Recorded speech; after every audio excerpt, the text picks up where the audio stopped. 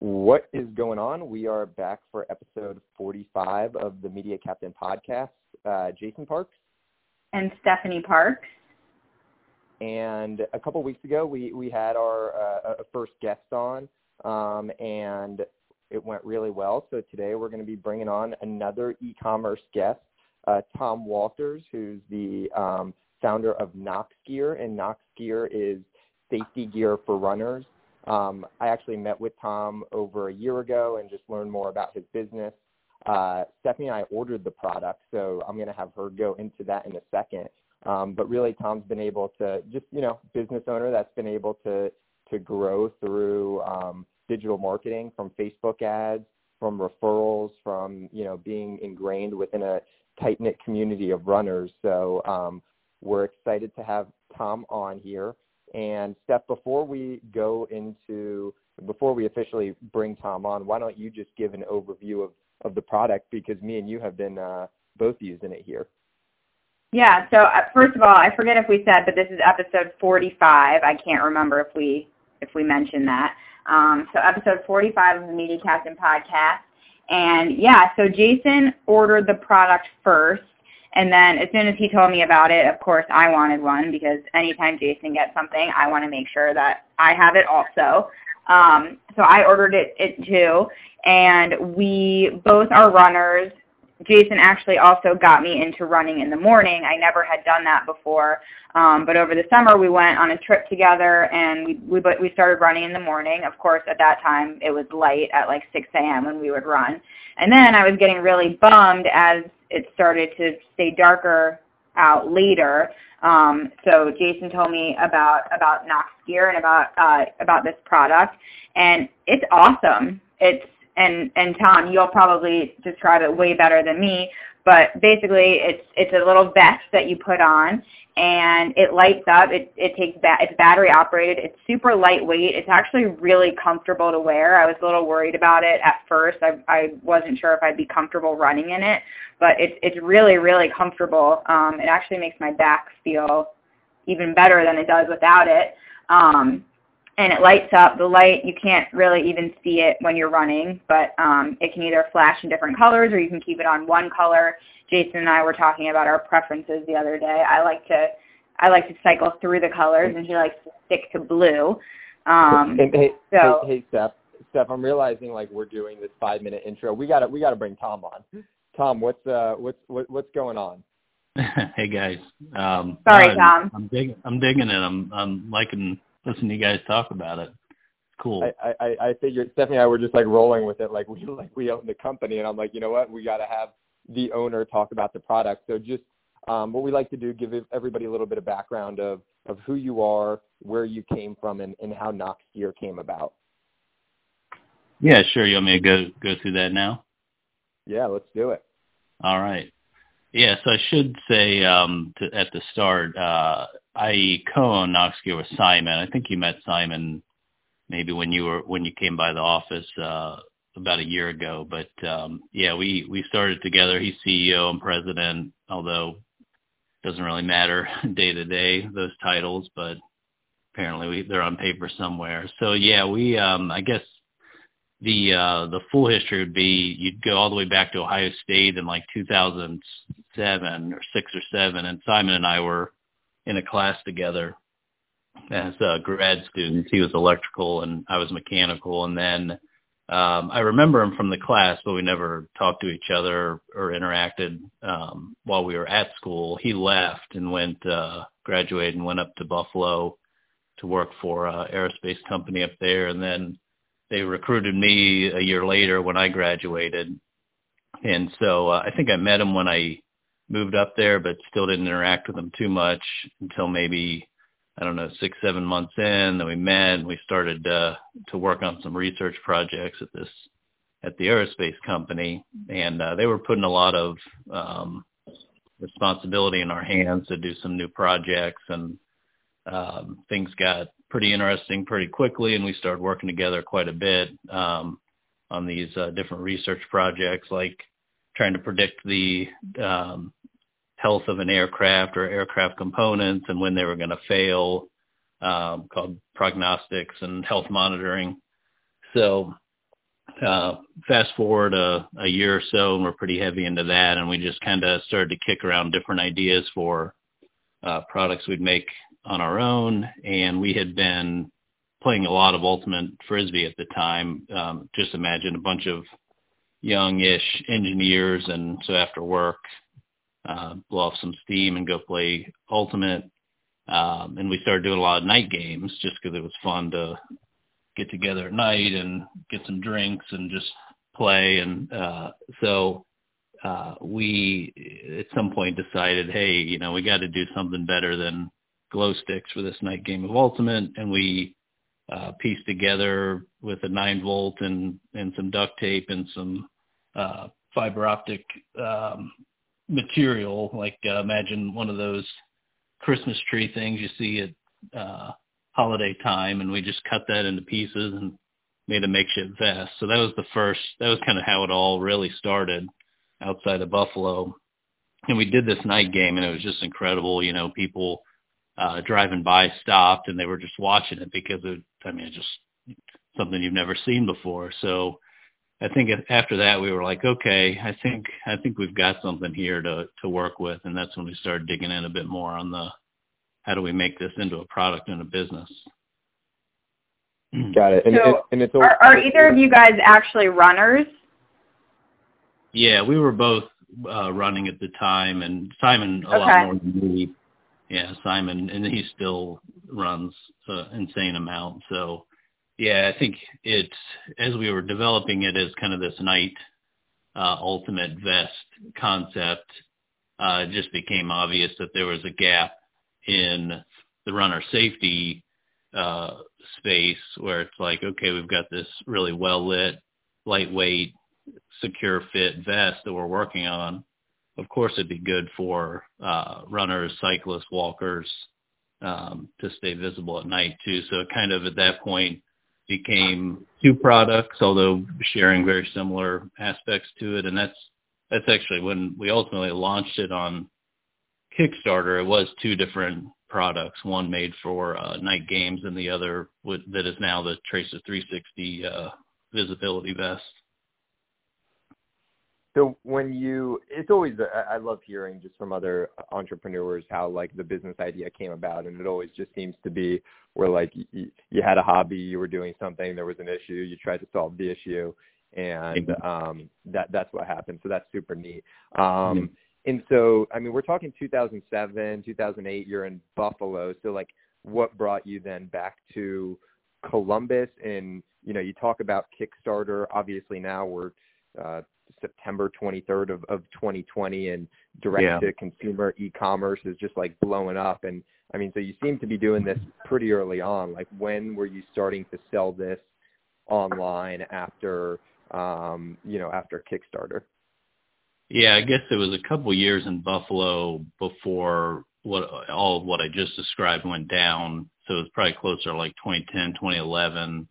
Mm-hmm. And then, so we got into it. We were like working every night on the design. We were sewing. Simon was building circuits in his apartment.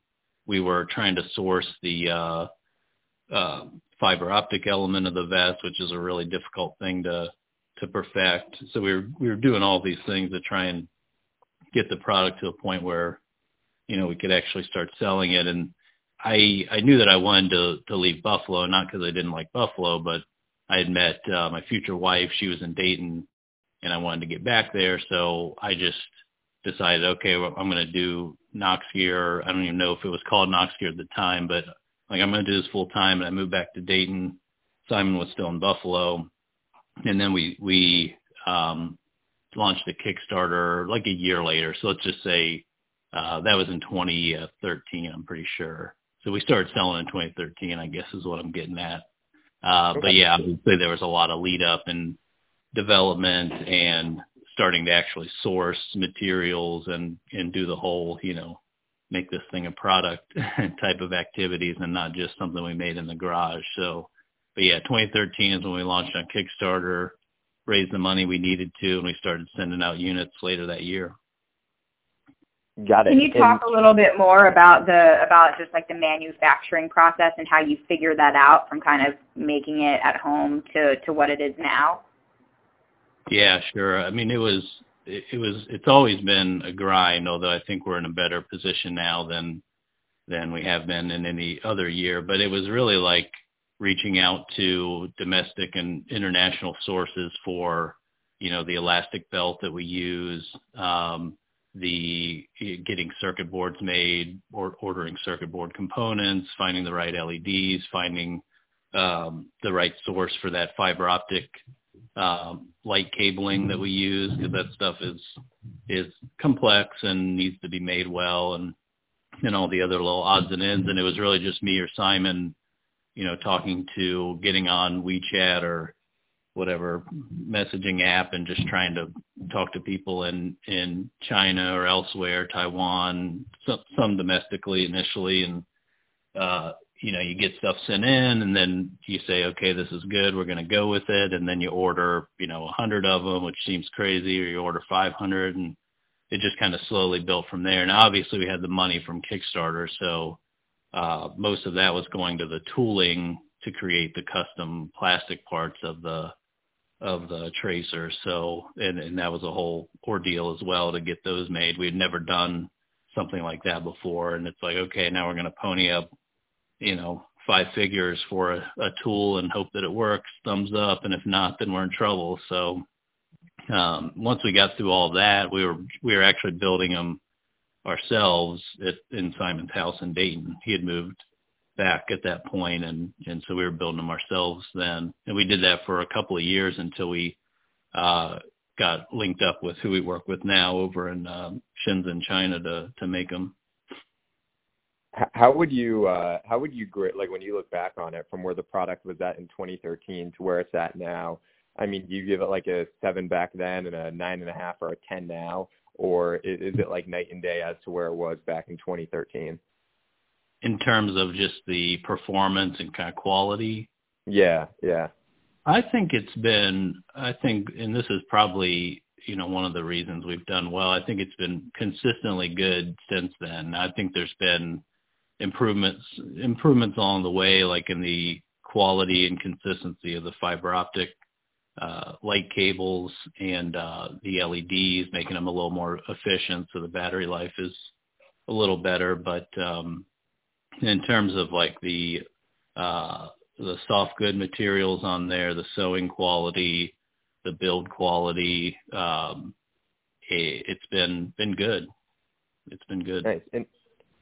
And walk us through how you got, so you're selling the product. Like, how did you get to your first 1,000 customers and then your first like 5,000? Like, what were the stages of just like customer growth and customer acquisition? Yeah, I think it was, so we had, I guess you'd probably say about maybe 500, 1,000 people that had backed us through Kickstarter.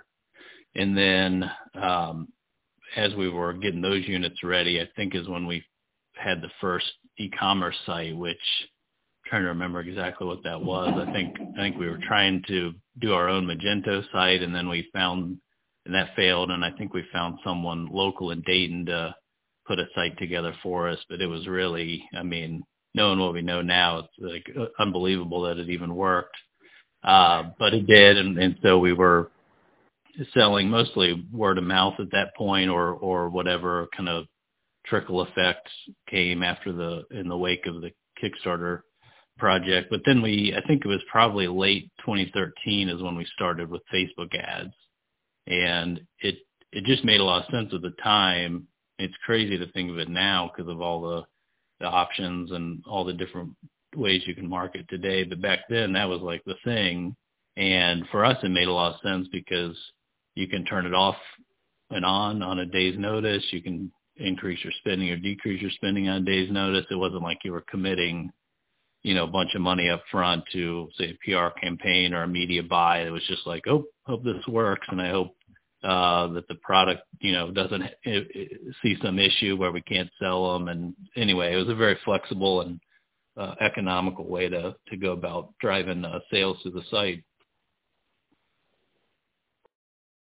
Got it. And so you started with Facebook ads in 2013, and like what was there just I think when we met, Tom, you talked about that you guys like at some point were on Good Morning America or like a major show. Like what were some of the turning points for the company? Clearly it seems like Facebook ads worked and then you continued to invest in that. Yeah, I think over the years we've had a few different moments like that where like it was a Today Show, and that was actually just last year.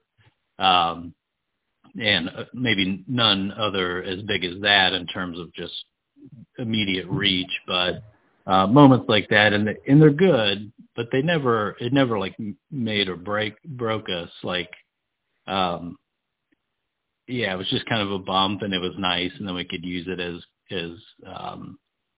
you know, to put in front of customers and say, hey, we were here. But I would say the one moment that really helped that was like that was during the Kickstarter campaign. Mashable featured us in like a video. We were part, I think, of a number of things they were doing in a video segment, and that pushed us over the edge. It was like, because then a bunch of other places picked us up, and we got all this kind of free publicity, and it pushed us up over our goal. And, you know, maybe we would have made it over the goal without that, but I don't know. So that was definitely a moment like that. But I think as far as one time, like Today Show type stuff, it's happened over the years, but I think the growth really has come from just, you know, a good product and good customer service and just focusing on the details day to day. So what does your team look like now? You know, you talked a lot about you and your partner kind of making these products and sending them out. So how has your team evolved over the years? Yeah, so of course still me and Simon, and we've added now his wife, but she's my wife and his wife, before they were even our wives, were involved. So they're helping on financial side of things, bookkeeping, accounting, and social media kind of management. We've got a group of people just dedicated to customer service, which is so important. And I'm so glad that we made the decision early on to put a lot of focus on that, because it's just clear that it helps out tremendously. And then some other people that work at the office to pack and ship, and then we've got the whole team in Shenzhen, which is quite large because, you know, they're doing the production and they're making a lot of units. So they've got a big team of like quality people, assemblers, managers, and the guys that run that part of it. So pretty big now, I guess.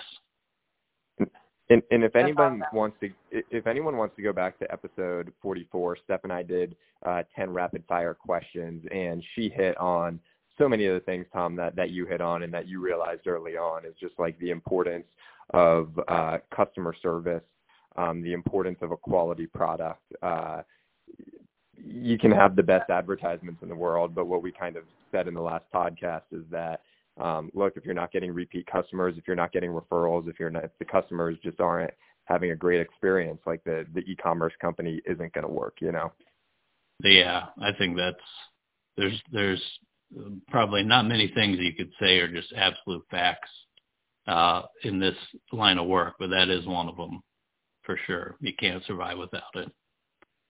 Because you won't sleep, and you'll, you know, people will bash you, and it's just, you know, people talk, and people are linked up on all different forms of social media, and you just will not survive, I think.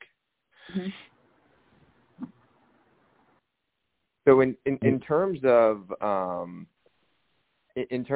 Facebook advertising, you know, I looked at your Facebook ads library, and you just have you utilize video pretty aggressively. I'm assuming you're targeting runners.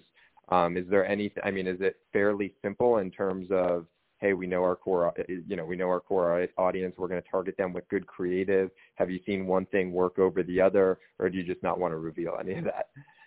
Oh no, yeah, I can talk about that a little bit. So, I guess the way to put it is we've done a lot of testing over the years. And it's been a while now, but when Facebook introduced dynamic ads, I found that to be really helpful, because then I guess that was kind of like when they started the process of taking control of everything, and they've slowly continued to take more and more control, if you want to let them, more control of what's going on with your ad campaigns. But dynamic ads were good because we would put our, you'd put like user-generated creative, you'd put in video and images, professional images that we had done, and different forms of copy, whether it's testimonial or feature-based or some kind of, quick message you're trying to deliver, and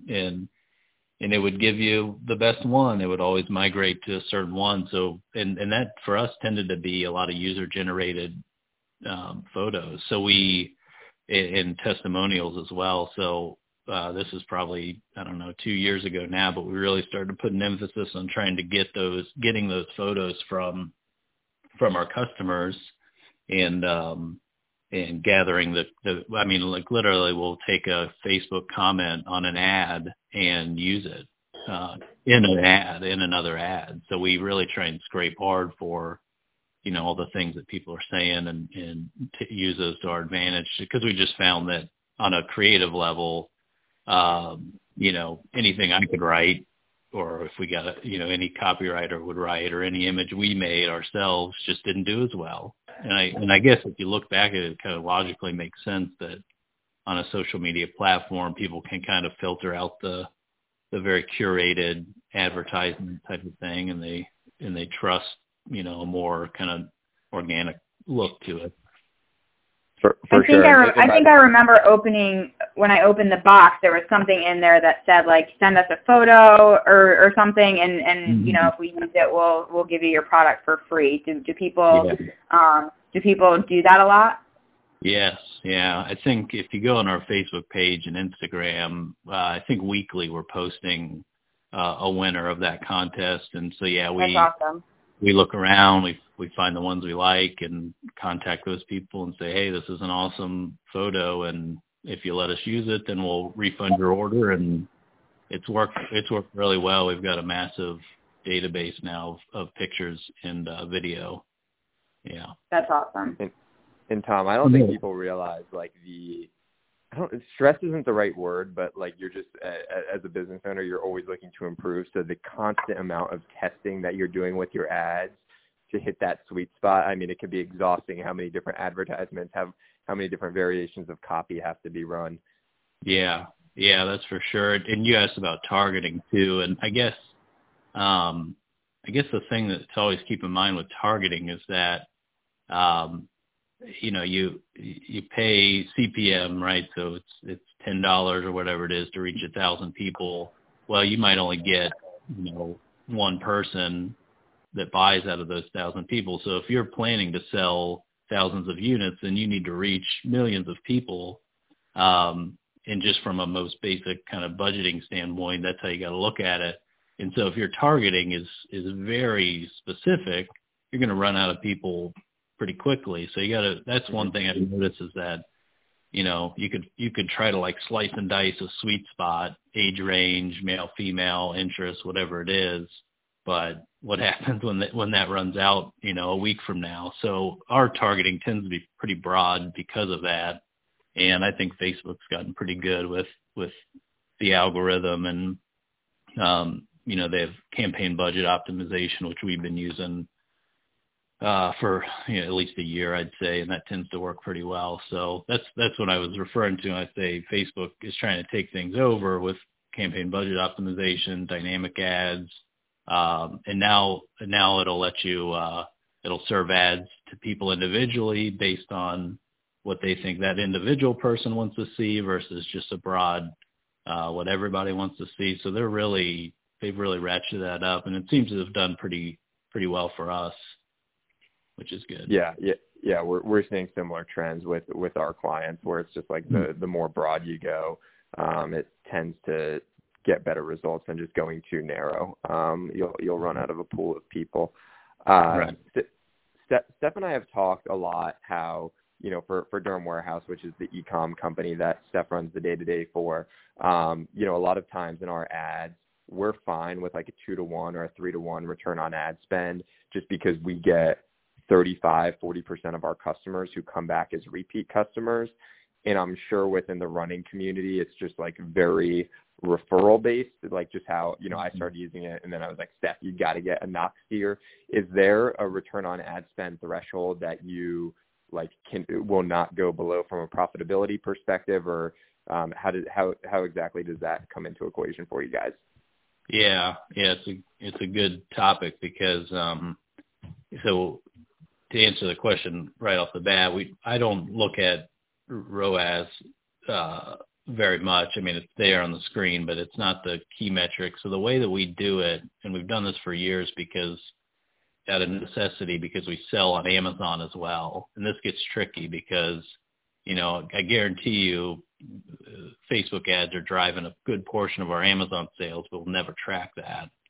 Very difficult to track. And so we have like a high level count, day-to-day count of ad spend, product sales on the web and on Amazon, ad spending in other places. And we calculate at the highest level, like how much should we spend that day per sale of each product, and by country too, because we sell a good amount into Canada. So that's kind of the high level one. And that we've got a range that's acceptable on that, and it depends on the time of year. And there's some other kind of factors to it, but that's where we look at the highest level. And then at the Facebook level, usually what I'm looking at is CPC and cost per purchase that's tracked on there, because we're running all of our campaigns are optimized on cost per, or optimized on purchase. So I tend to look at that, and I've got a gut feel now of like when that's going south or when it's okay. And all the other factors around, like all the intangibles that go around any given week of sales, like are we running a sale? Is there some event going on that would drive people to us more so than normal? So there's all those other things that you got to consider. But I guess it's a long-winded way of saying we do it slightly differently. And on the Facebook level, it's really CPM, CPC, and then cost per purchase. Got it. And I'm assuming you're one of the few people out there that probably loves it once the days get a little shorter and the weather starts to drop, because, once it gets darker earlier, just like Stephanie, people are, I'm sure you start to see a huge uptick in sales. Is that right? Yeah. And it was something that I jotted down as I was thinking about this, of things that made a big difference for us. And that is one of them, that these products, at least the Tracer vest that you guys were talking about and the Lighthound harness, they do not sell the same through the year, which is true, I think, of probably any product, but ours especially, because the days are long in the summer and people just aren't searching for it and they're not buying it. So once we figured that out, that each year was fairly predictable in terms of when the sales would happen, it was like, you could focus on other things when you knew you wouldn't be selling that well, and we could plan the production and you could plan your sales and everything around that. And now I'd say it's pretty sophisticated, where we've got a model for the year based off of previous years, and we always try to factor in some amount of growth, and then all the ad spending and sales, when we have sales, when we need units to come in the door and out the doors, is all in that plan. And at this point, because we've got some years under our belt, we can predict that fairly well. Sometimes it's kind of scary how well it's like, oh, we're gonna run this sale and we're gonna sell this many units, and it happens, and it's like, wow, it's scary sometimes. So it's good though, and realizing that was a big moment, I think, for us, just operationally. Got it. What kind of impact did COVID have on you guys? I know you said you get the products from Shenzhen, so was the supply chain interrupted at all? Were more people purchasing because they weren't going to the gym and they were working out outside? Yeah, I think it was the timing. is from an impact standpoint to our business was fairly good in that it happened towards the end of spring, which is, usually when the sales roll off anyway for the Tracer and Lighthound, at least here and in Canada.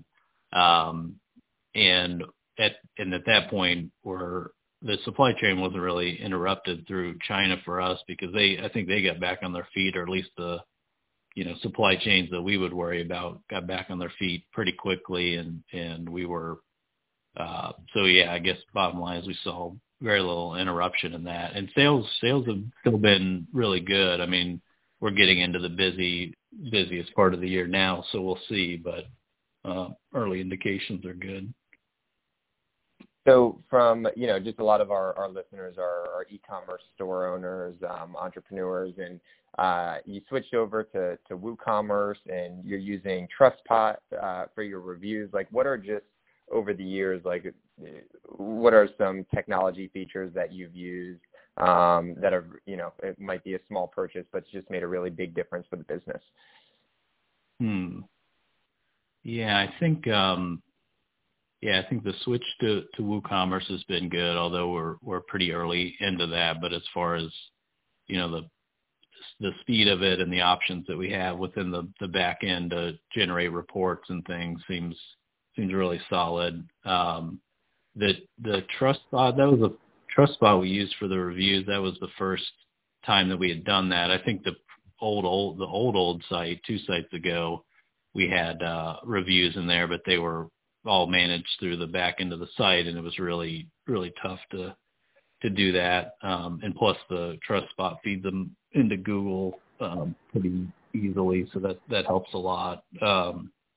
I think from a technology standpoint, probably I wouldn't point to any one thing, but I'm just thinking about we use Dropbox here, and just gathering, coming up with a system to gather those user-generated images and make it then easy to turn that along with a testimonial into an ad. So just smoothing out that process, and that uses like Google Sheets, Dropbox, and then, I guess it's really those 2 things where we capture those credentials and then throw them into an ad. And so that's been, from a marketing standpoint, that's really good, been really good.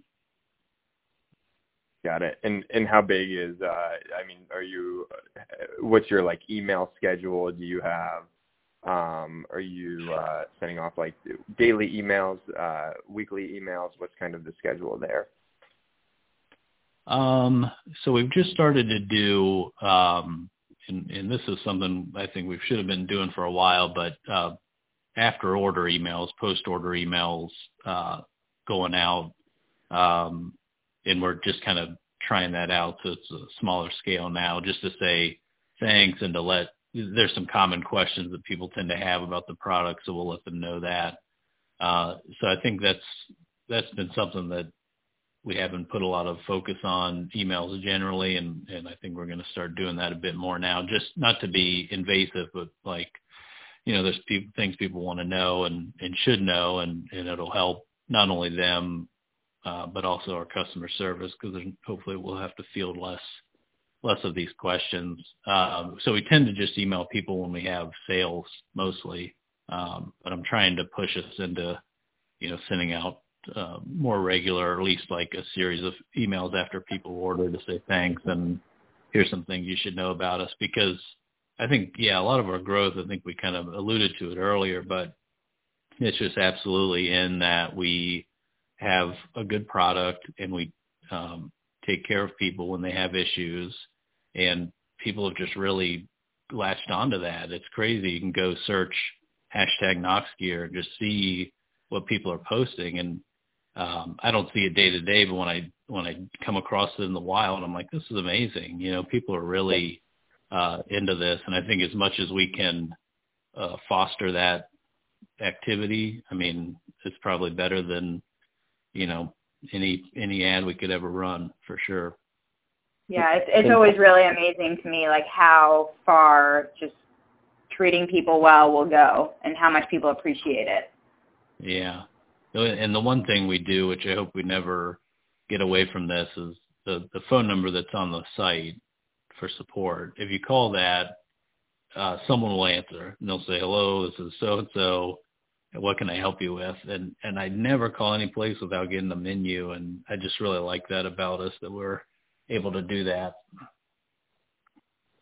And Tom, so now it's funny. When I go on my runs in the morning, like, so what happened for me was I was living downtown.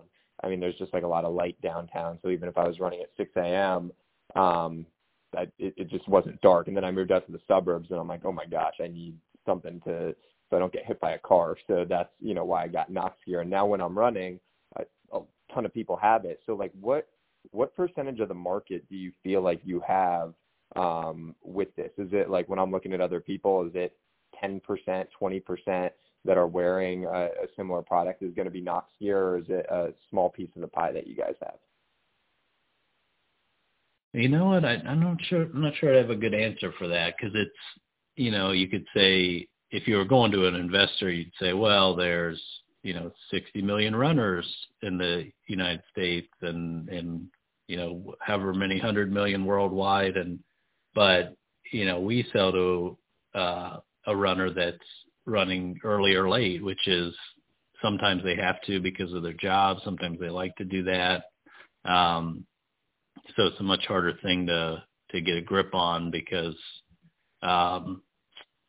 it's just not as simple as grabbing the data from somewhere. So I guess I don't have a good answer for how far we've moved into the market, but I think,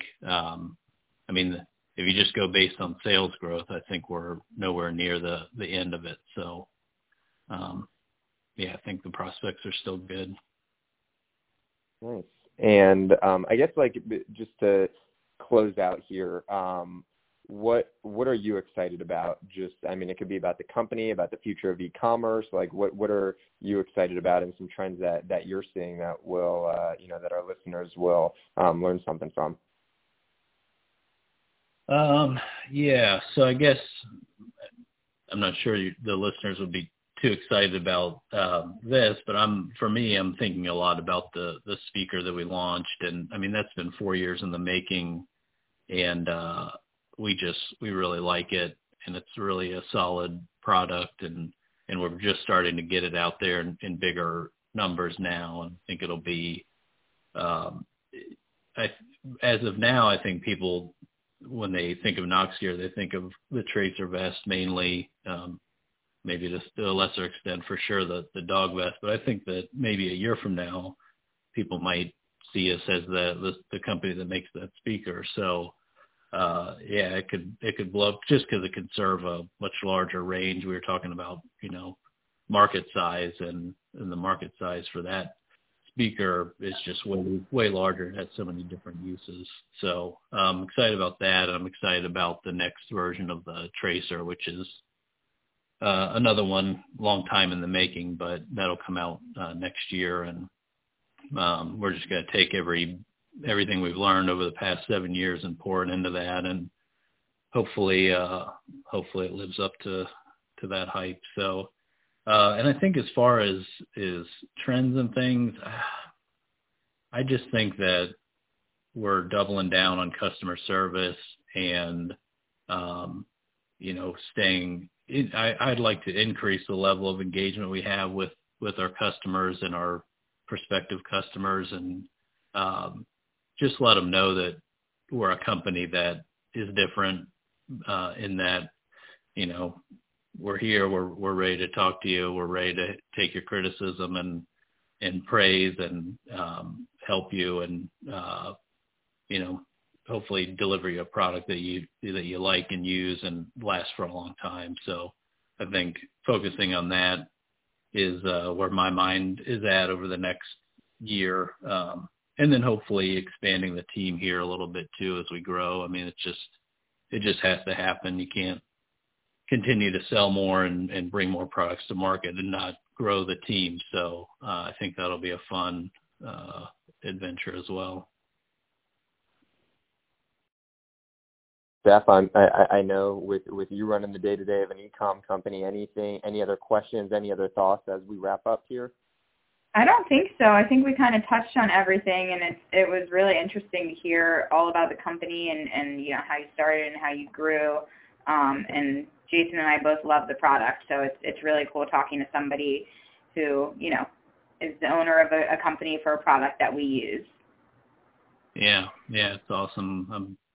It in a way it reminds me, like, I still do this. I started doing it a couple of years ago, but and maybe you saw this, after you order on the site, you can sign up for a 15-minute call with me, and I do a few of those a week. But it's just, you know, random, whoever decides to sign up and talk to me after they've ordered, and it's so cool. That's to awesome. talk to. Yeah, it's so cool to talk to people and the stories they have and the reasons that they've purchased the product, how they've heard about us, their experience with the product. You know, at the time that I talk to them, I look forward to it. It's a great couple hours of the week for me. That's awesome. Yeah, the customer insight that you get, you can't pay a market research firm to give you that as much valuable information as you're probably getting from those phone calls. Yeah. I mean, surveys are one thing, but then, you know, to have a 15-minute conversation with somebody, sometimes longer, you know, it's just cool, and you learn things about them, and they've told me things that I didn't know, products that existed that I checked out. So it's just a really good way to connect. I wish I could do it more, but and it's just so personal. I mean, what a great way to connect. That's awesome. Yeah, it's really. I guess as far as advice goes, I don't know if people, you know, it's tough to take the time. It is, you know, it is a time commitment, but for me, I think that it's worth it for the hours that I spend doing that. Well, Tom, we appreciate you coming on. We wish you the best of luck. You have two new big fans of Nox gear, and for anyone that's interested in the product, that's a runner, check it out, noxgear.com. Tom, thank you again for your time. Yeah, thank you guys. This is really, really fun. Thanks so much. All right. Bye, guys. Bye. Tom has left the conference.